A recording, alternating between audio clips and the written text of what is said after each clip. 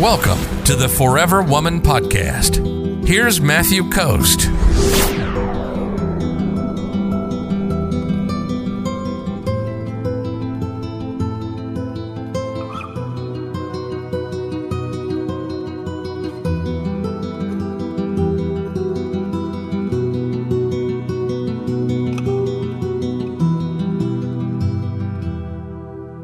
Patty says, I will not meet a guy for coffee.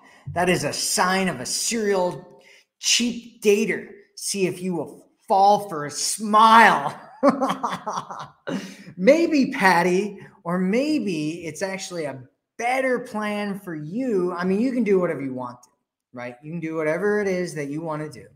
And you don't know this guy. He doesn't know you. You know, if he's going to take you out on an expensive date and you guys are kind of stuck there and you guys don't actually even end up liking each other. It's like, my suggestion is that you do coffee stuff like that, just short little things at the beginning. I talk about this in my new program that I just created, From Internet to Commitment, because you just want to meet him and talk to him and find out who he is and not make it a big deal and not make it about spending a bunch of money on you when he doesn't even know who you are or what you're about or whether he, want to meet with you again. I mean, you're right. It's a good frame. It's a better frame for you, right? It's a better frame for you to have to be taken out on an expensive dinner date.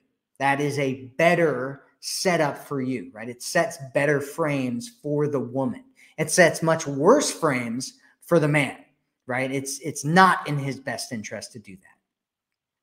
In many regards, it is in your best interest if he's a guy that you want to continue seeing, because you're setting things up where he is literally valuing you and in a higher degree because he's paying for your time and attention to be there, right? That's literally, you're showing up, and in order for you to just show up, he has to spend money, right? And buy stuff and pay for you, right? That shows that he's valuing you, right?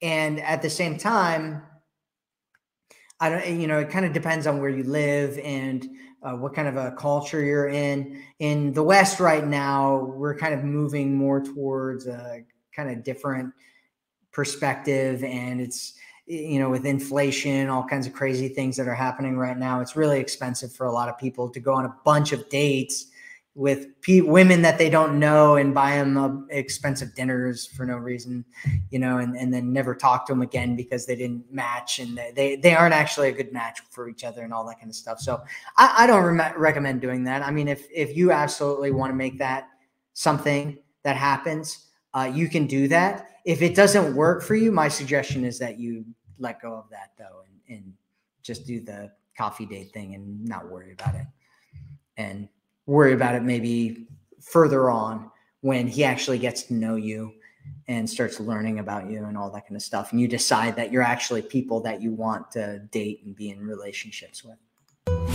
If you're ready to attract a man who loves you, sees you, and cherishes you, visit theforeverwomanformula.com right now.